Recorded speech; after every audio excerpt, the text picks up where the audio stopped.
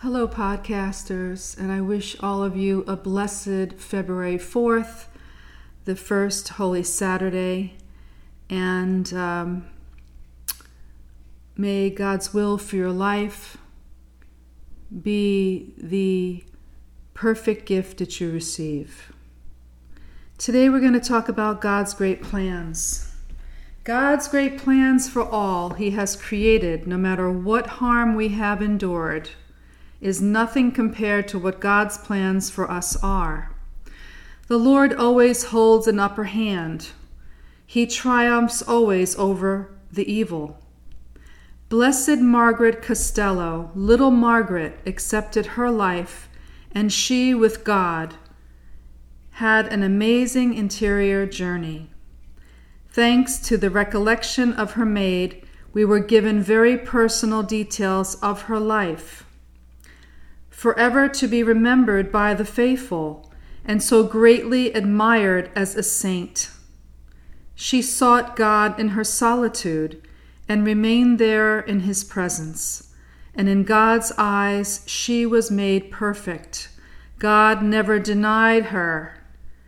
He drew her closer, and she found the love of our Heavenly Father, and that sufficed for the love of her mother and father, whose rejection she was subjected to. Margaret's name meant pearl. After I had printed a picture of Margaret of Cartona, her incorrupt body, the following morning I awoke to 2 full hours of light appearing before me, in my bedroom, my bathroom, and hallway in my home.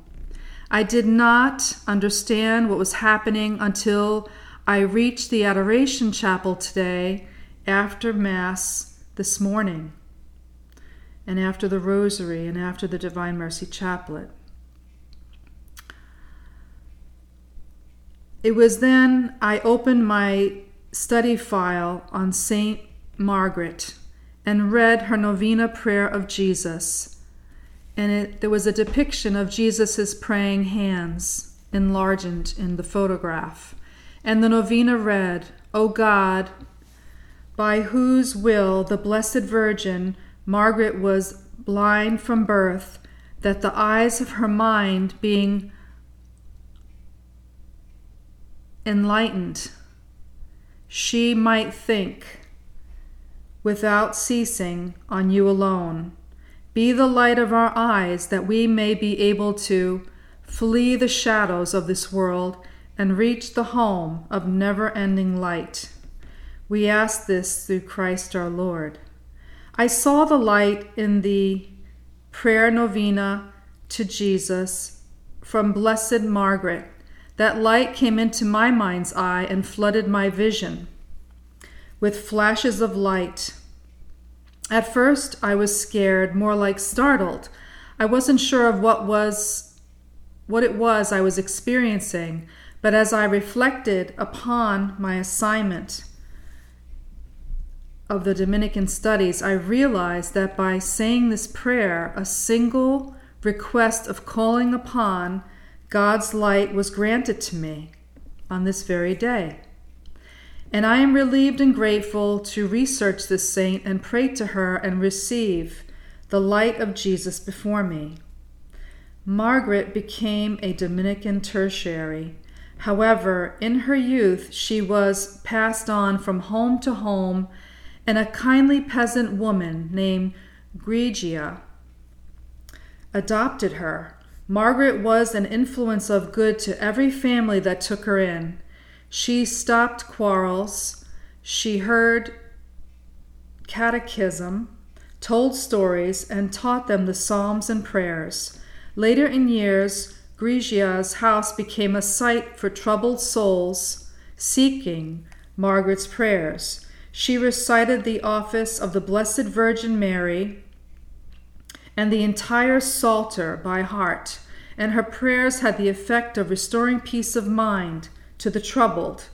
Over 200 miracles were performed by and through the Blessed Margaret.